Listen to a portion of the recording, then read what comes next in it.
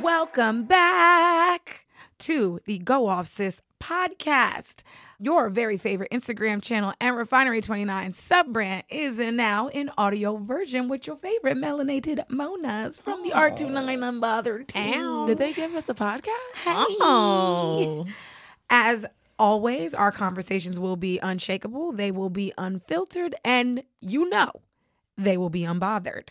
Last time we introduced ourselves, we gave you our name, our title, and our sign. But this time, we're going to give you our favorite passive-aggressive email tactic. Okay?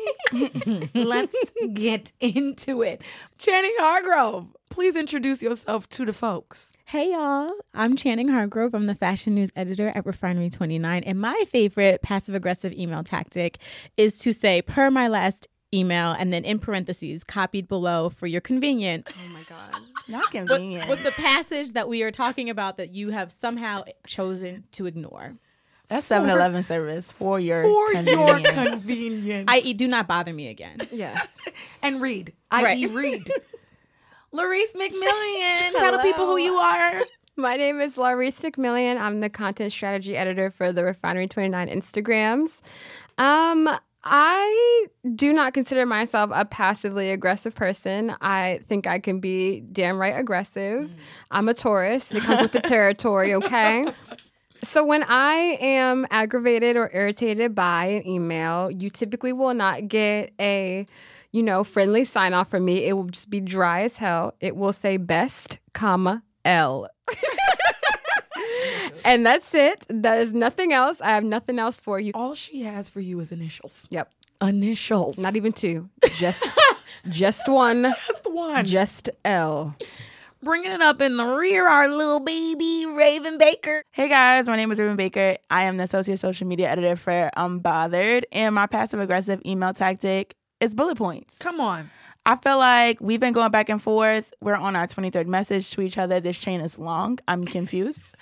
And I'm just going to break it down. Like, I'm going to tell you what I need from you, what I want, what I need to get out of it. And I don't want to talk again. You're going to spoon feed this information. Yes. I don't want to talk again until you have what I need. Do you have it? Mm-hmm. Did you read the bullet points? Raven said step 1, step 2, step 3. Mm-hmm. Moving on. I feel like a bullet pointed email from Raven is like the equivalence of a clap emoji. Like, it is. It is. That is me clapping. Step 1. Step 2. Moving on. Hashtag moving on. My name is Danielle Cadet. I am the managing editor of Refinery29 Unbothered. And my favorite passive-aggressive email tactic is saying, thank you for your patience. Because my time is not yours, ladies and gents. My time is mine, unless you are paying for it. Most people in my inbox are not. Moving on. Passive-aggressive email sign-off is oftentimes how we get through the day in our workplace. As a Black woman, the workplace can be a very fraught environment, and it's already hard enough for us as Black women out in the world. How you bring your fullest self into your workplace can be a whole nother challenge for Black women specifically. And I want to start off with our little baby, Raven Baker. I will always be the little baby. Always. I love it. Child, Hey. you will be a grandma and you'll still be the little baby. Mm-hmm. Love that for me. My future's bright. Raven, talk to me a little bit about just your experience coming into the workforce, because this is your first job out of college. Yes, baby, And I'm blessed. yes. Okay. So tell me about that. Tell me about just kind of getting into the workforce and what your experience has been like as a Black woman. Yeah, definitely. So I'm born and raised in Brooklyn, New York. I have never left the state of New York for anything. Like, study abroad, yes. But like school, I've always gone to school here, middle school, high school, and college. I went to FIT in the city, which is a PWI. If you did not know, do not believe the hype. It is extra, extra, extra, extra not melanated there. So navigating like that white space was super tough for me. Like, I was hella depressed in college, was very confused, was changing my major, figuring out what I wanted to do. And I felt like that's where I got my stripes. Like, I had my hard time in college. And then once I graduated, I just was not stressed or pressed about finding a job. I knew it would be hard, and it absolutely was. Like, 125 applications deep, baby, before I heard anything. Like a no, a yes. LinkedIn was my best friend. And then I met someone who was at Refinery, another Black woman, and she was just like, look, I think that you are dope. I think you have great ideas. There's an internship open. You know, like, are you interested? And at that time, I was working retail on the struggle bus, the passenger side. Not the struggle bus. Yes, baby. It was The hard. Right. On the passenger side. I was up close. Like, it was very check to checkish. So I was like, you know what? I'm going to try. And I had applied to Refinery like 3 times before I ever really broke through. But thanks to that woman who helped me out, I was able to enter this space. And I started out on a team that was not so unbothered. I started out on Snapchat. And it was very not cultural, and it was a hard space to thrive in, especially as like a young Black media professional. And I didn't necessarily always feel welcome or heard. So it was hard in navigating that as well. But once I found my footing on that team, I felt like I was really able to shine and find this space. And I know that unbothered is an anomaly. Like, this does not exist out in the world at all. A team solely comprised of very strong, smart, intelligent Black women who like pour into each other. Talk to me a little bit about another Black woman seeing you and acknowledging you and seeing that you had the ideas and making space for you. It sounds like in your experience, the door was open because another Black woman saw you. Yeah, but that door didn't open for a while. And I had a lot of older Black women definitely make me feel like an imposter in this space and make me feel inadequate, and definitely did not pull up a seat to the table for me, let alone let me like stand outside the room. So it was refreshing to meet that woman and for her to see something in me to be like, you know what, you need to be in this space. But what I will say is that even when those people in your life do find you and put you on, it's you who gets you the job. It's you who, you know, does the work. You show up every day, and that's how you make it happen. Was that That's Empress? It was Empress. Shout out Empress. It was Empress. Shout out to Black women who are really out here seeing other Black women. But I want to touch on something that you said, and Larissa, I'd love to hear your perspective on this, is just the imposter syndrome, right? And that sometimes, whether it's women that look like us or just in general, we feel like we don't necessarily belong in a space. Yeah, I mean, I am a really unique person in media, I think, because I not only am a Black woman, but I went to community college. Like, I didn't go to Syracuse. I didn't go to, you know, FIT even. Like, I went to community college, and after that, I went to University of Baltimore. God bless his soul. That school, we graduated a class of like 3,000 people. We don't have people who leave Baltimore City. Like, we don't have people that leave home. And so I think that I really came up in the industry with kind of a chip on my shoulder, like, oh no, like, I know I got this. And I remember being in those very white spaces very early on in my career and feeling like, is this a mistake? Does the Black girl from University of Baltimore belong in the same internship program as the girls who went to Parsons? And I think that in reality, that mindset is so, I mean, obviously, like for lots of women, lots of people, it's inevitable sometimes. But I think that it makes you stronger. I know that my strategy will run circles around this because I've worked for mine. I've worked for my stuff. In every room that I've been in, I've had to earn it. I couldn't just get by on, you know, my mom is an executive at HBO, or like I am just cute and I can, you know, glide in some red bottoms. You know, I think that it really does help that the spaces that I've been in have been predominantly female, I'll be honest. And I think that despite being the only Black girl in the room, sometimes I always made it a point to seek out Black mentors. I feel so blessed to have Danielle in the room with me. I truly appreciate it when I do see people in the space, Black women in the space, who do look down and reach out their hand and lift the young ones like us up. I mean, there's so much that you said that I want to unpack. One thing I want to touch on is the fact that as a Black woman, whether you come from a privileged background or not, whether you go to a school that has this great journalism program and you're coming into the media, you're still coming into the media as a little Black girl. You know, and I'll be honest, I went to one of the best journalism schools in the country. I went to Northwestern, and I got my bachelor's and my master's from there. I paid a lot of money to go to a really great school. But at the same time, people are still seeing a little Black girl. Yeah. You know, at my first job, I was the youngest person running a section. I had a lot of anxiety. I had a lot of imposter syndrome. I cried in the bathroom like 3 times a day. And really a lot of what got me through that was the girlfriends I had, the Black women I had outside of the building, the Black women that I had who were like, hey girl, meet me around the corner. It's happy hour. I already ordered your drink. And I was able to like, That's a I also didn't have any money. So like those like 2 app for 1 happy hours were dinner for me. Your finances are a really big part of what your experience is like too. Raven, you're feeling triggered. Go ahead, Oh my sis. God, y'all. Especially as like the younger person in the room. I graduated in 2017. It's 2019. Like I've just gotten my foot in. I've just gotten. Child. She a child. Yeah, honestly. That's somebody and child. The fact that you said girl is so important because since I'm younger, when I enter these spaces, especially when I still had the word intern in my title, people treated me as a Black girl. They did not see me as a Black woman in those spaces. And then when it came down to the money, I was getting paid like a Black girl too with that wage gap. It was so intense, and I really had to advocate for myself in such a BDE kind of way. Like it made me super uncomfortable, but I had to do it to get what I deserved. Come on. And I'm there now. Yes. And I'm still on that path. Amen. You really do have to put your best foot forward when it comes to negotiating for what you're worth. Trust me, they are going to tell you, yep, it's X, Y, and Z, no negotiation. Right. We're not budging. No, first of all, that's impossible. They will budge. Fight for yourself, 100%. Absolutely. Coming up after the break, Channing shares the struggles of being a Black woman in fashion journalism.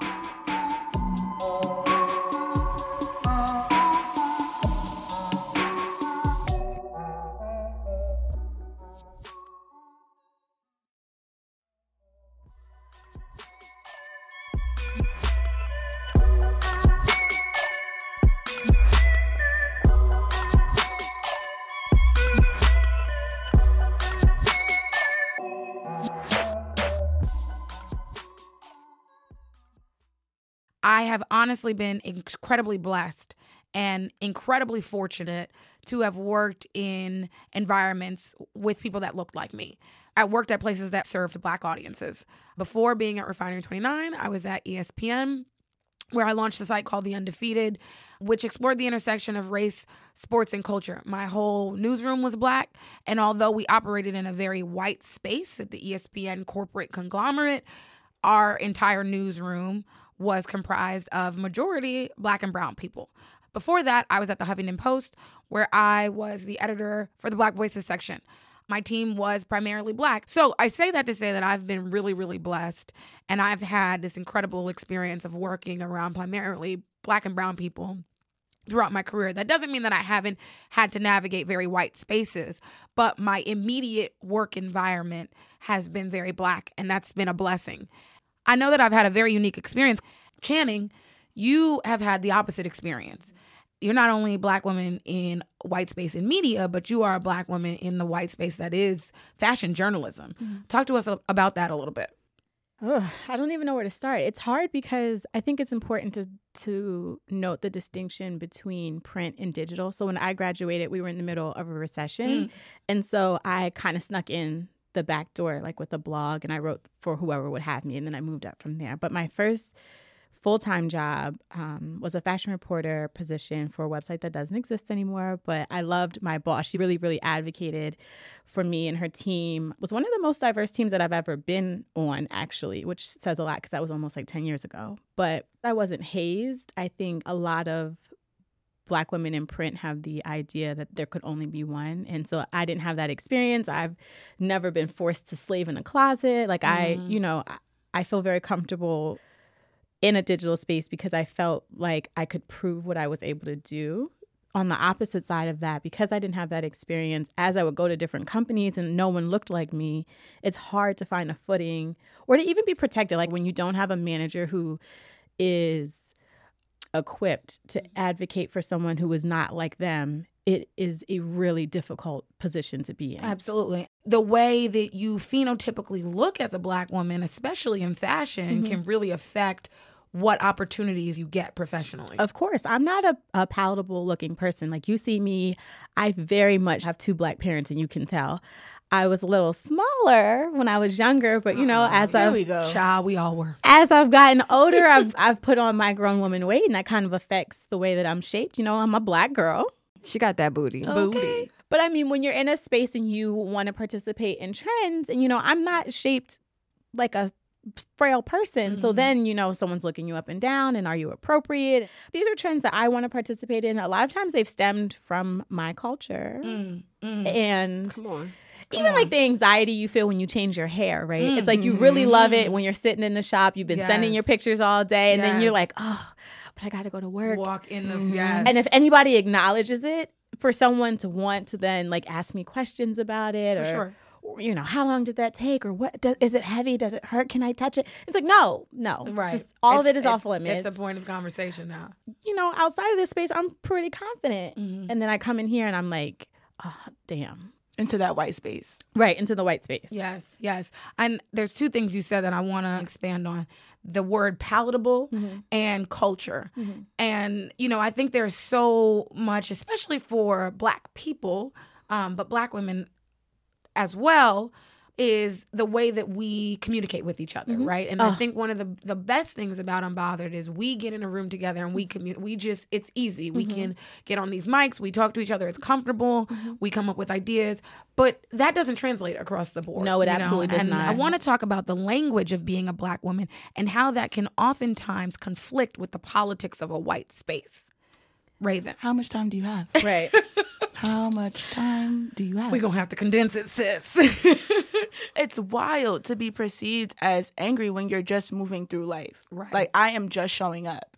I just feel like because so many of us show up as just a product of our life, the way you dress, what accessories you choose, it's like if I show up the way that I would go out in Brooklyn, it's different when I show up at work that way. And I feel like I've done it enough where people are just like, oh, that's Raven. She's sporty. But it's like, nah, I'm from Brooklyn. This is how we dress. You know what I'm saying? This is just me. This is just me. It's like, I could never do that. And it's like, yeah, because you wouldn't. Like, you wouldn't. And don't make me feel uncomfortable for doing it. That's you know it. what I'm saying? Exactly. In media, we tend to be a bit more lax about workplace attire. But professional attire is certainly a big part of what women experience, Black women experience in different spaces. I think women who work in finance or, women who work in way more formal spaces, as a Black woman, you have to dress a certain way. Or even for us, we don't work in a formal space, but white girls can wear a crop top in the office in a way that a Black woman can't. And I think that's something that, Channing, I'd love to hear what you say about that just from like a style perspective. I mean, it's hard because there are girls sometimes I see in that, like everyone wants to wear their little cutoff shorts. I'm like, well, if I did that, half a cheek would hang out and then I might be sent home. Not half a cheek. That's just not a feasible look for me when you're shaped in a particular way. But I also think that like when your body is constantly over-sexualized, you learn to take the precautions, which is not something that we should do, but we've been conditioned to dress ourselves in a way that like you attract the least amount of attention. I think it also, to your point, Channing, like when you think about specific brands that skew more towards a white audience and other brands that skew more towards a Black audience, I'll never forget at work one time, I saw somebody wearing one of those like, I'm not going to drop names, but those like paisley. Right. And like they're wearing those crop tops. But if the same crop top is made all white with a baby fat logo on it, it's inherently sexier or inherently a little bit more inappropriate. So it's just very interesting how things just get by and other things do not. I think for me, like when I was even looking for a job, that was so important to me. I was just like, I want to have a job where I could like leave on my gold jewelry, where I could like wear Jordans, where I could just be me. And I know that I am super lucky, even just based on where I sit. Like I sit with my team. I absolutely show up in like the shortest boxing shorts and a crop top. And I'm like, hey y'all, morning family. And I have like mouth jewelry. Like I have tooth gems. And it's like, I love to show up like that because people know who I am. You know what I'm saying? Like whether you like it, don't like it, you think it's ghetto, you think it's on brand, off brand, this is what you finna get. Yeah, and also just having a code switch in spaces, right? Like, Larice, you said that you've worked in primarily femme spaces. I just spent 4 years at a very white male company. And the T is white male guilt and white female guilt are two totally different things.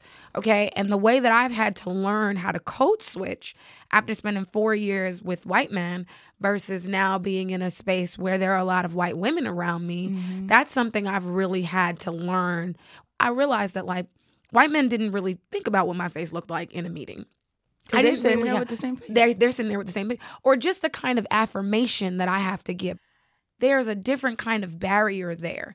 And the guilt that white women carry and the way they want to make you aware of that is so different, and it operates in such a different way. Channing, I know you've got some good stories. Oh, on my this God. front. You know, it's so weird. I've had my tone policed in like really obvious ways. I remember there have been things that I've written that people have called angry when it wasn't angry. It was actually well researched and a very much thought out argument that I was making. It wasn't emotional at all. And I was conscious of that when I made it. I've been in so many meetings where white women have cried. And then it's like an awkward dynamic, right? Because it's like, you are managing me. Right. And now am I supposed to comfort you? And also the reason you're crying is because you know that I'm right. Like I made you feel uncomfortable in a way that you don't like to feel.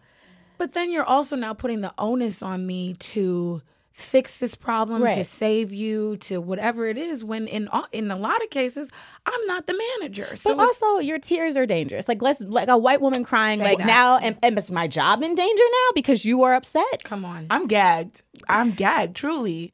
Because, like, if you anywhere in the world, if a white woman cries, They live to traffic save stops. her. Yes. Traffic stops. She could be on the sidewalk breaking down, like someone stole her, whatever. Like, the world will move around that crying white woman. Like, she becomes the sun, they are the orbit. Right. Larice, please jump in here.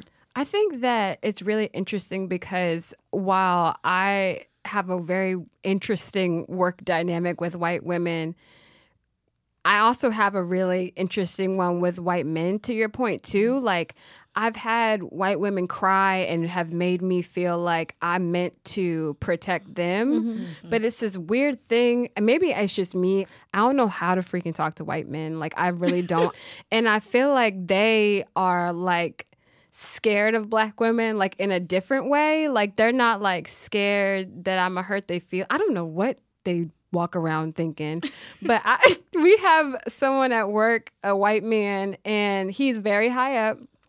And because he's a higher up and he's a white man, I don't know how to talk to them people. I accidentally booty bumped the table that his coffee was sitting on. No. And his coffee spilled everywhere. And I'm like this 25-year-old girl, like, oh shit, like I done dropped this man's coffee. I'm apologizing. I'm sorry. And he's looking me dead in my face. Oh, it's fine. Don't be sorry. I'm sorry. And I'm like, why are you sorry? Right. Like, that's not even how this works. And I feel like so much of it is like, then you second guess yourself, right? It's like, am I too in my head? Yeah. Because to balance out what we're saying, I should also be very clear that I've also had really great white male and female allies at places where I've worked. I've had white women and men go into rooms and have seats at tables that I didn't have seats at, and literally be the ones to pull up a chair or to bring me there or to put my name on the table. So, you know, that's one thing that I definitely think should be said. But at the same time, and because of that, I end up being in my head about it.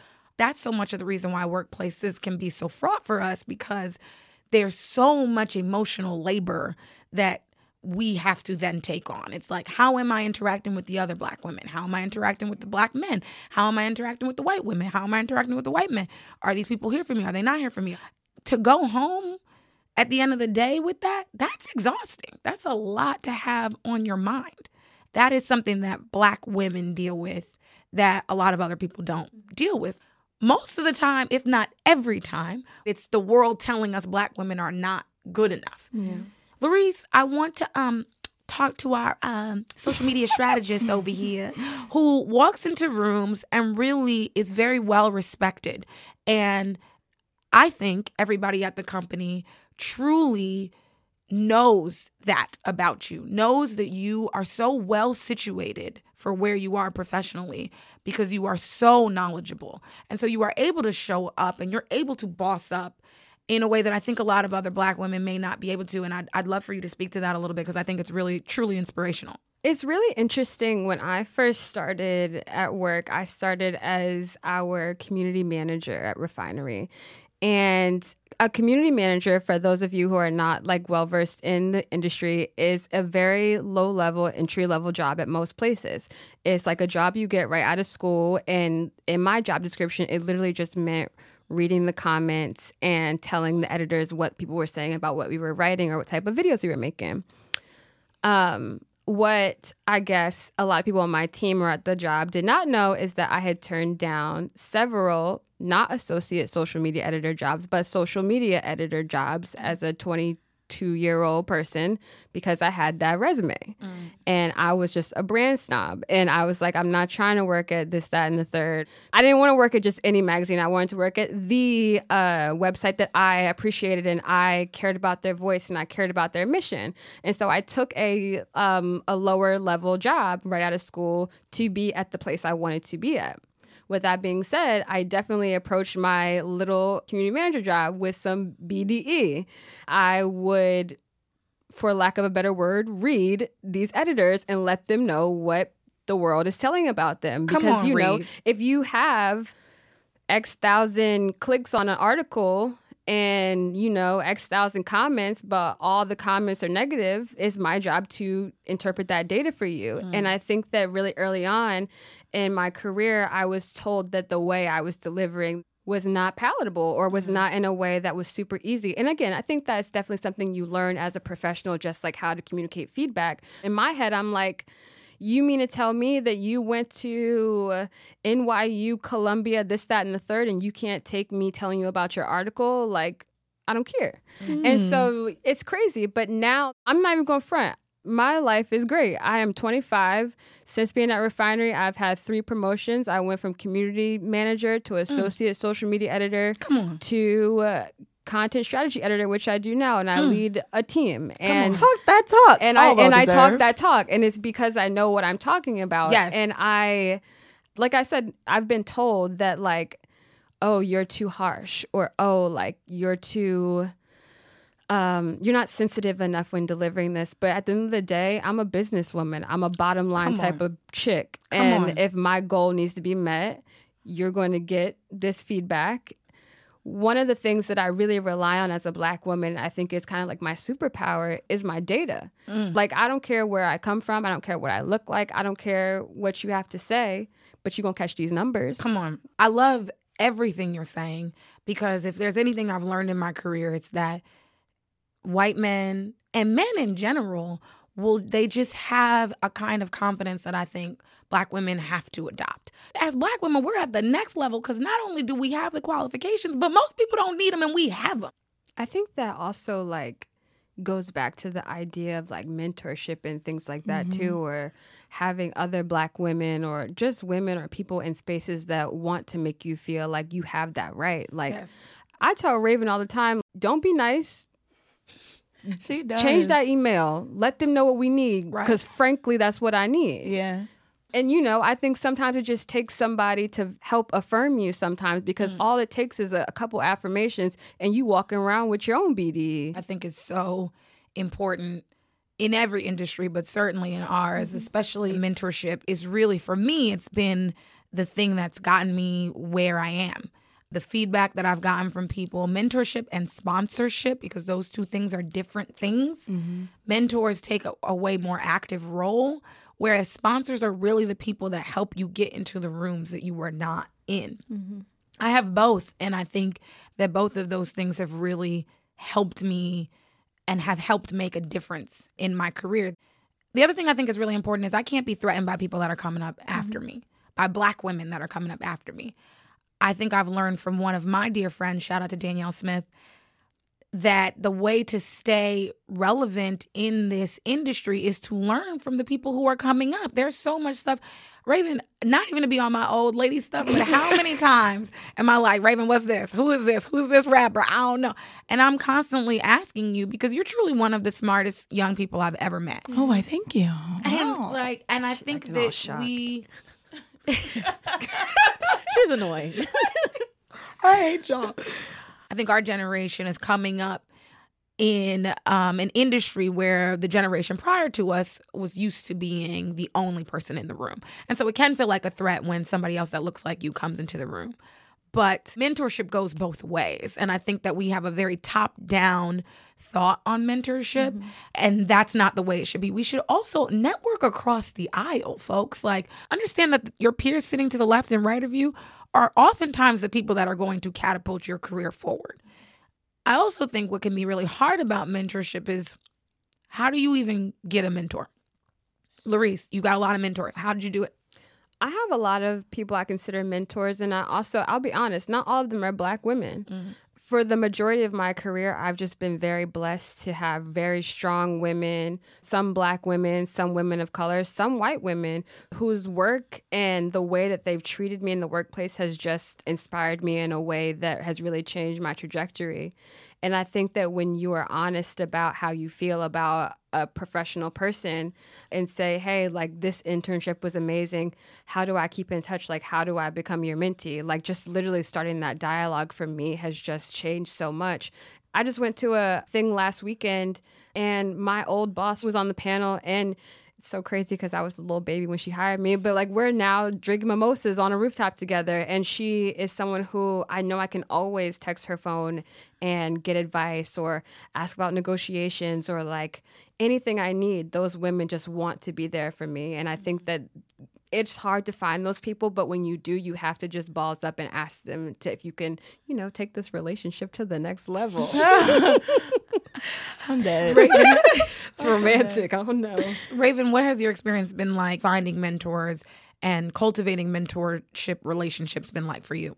I'm not even going to sit here and lie. Like, I was good at it because I was not. And I feel like a lot of times you have to start to understand like company hierarchy and like what title you would want. Who has the title that you would want, and seeking out that person because they have a lot more time. And it's like, they also had to climb to that space. So they're more willing to give you advice or to pour into you. And don't be hurt if that person says that they can't do it. Right. Because it's like, ultimately, you stood out.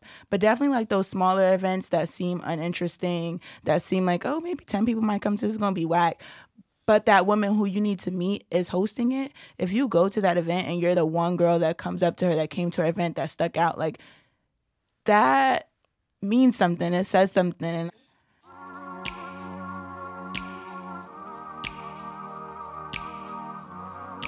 So we have officially reached the point of the podcast entitled Don't At Me. And our Don't At Me this week is compliments of our very own Channing Hargrove. Take it away, sis. So here's the thing. In this political climate, now is not the time to play it safe in any regard. You show up in your braids, your gold chains. If that's not you, that's cool too. But you show up however you are, because we're going to create the change that we need to see, or we needed to see rather. Let's go. We're going to bring that for the younger girls coming up after us. It's going to be a safer environment now. It's going to be a more inclusive environment now. Amen. It's going to be a cuter environment now. Oh, cuter. And we'll have it, and we'll feel good about it because we're creating the change that we needed. Amen to that. That's like the ethos of Unbothered. It is. Yeah, it really is. Being Although bothered. sometimes I was sitting there bothered. I have nothing to say. That part won't be in there.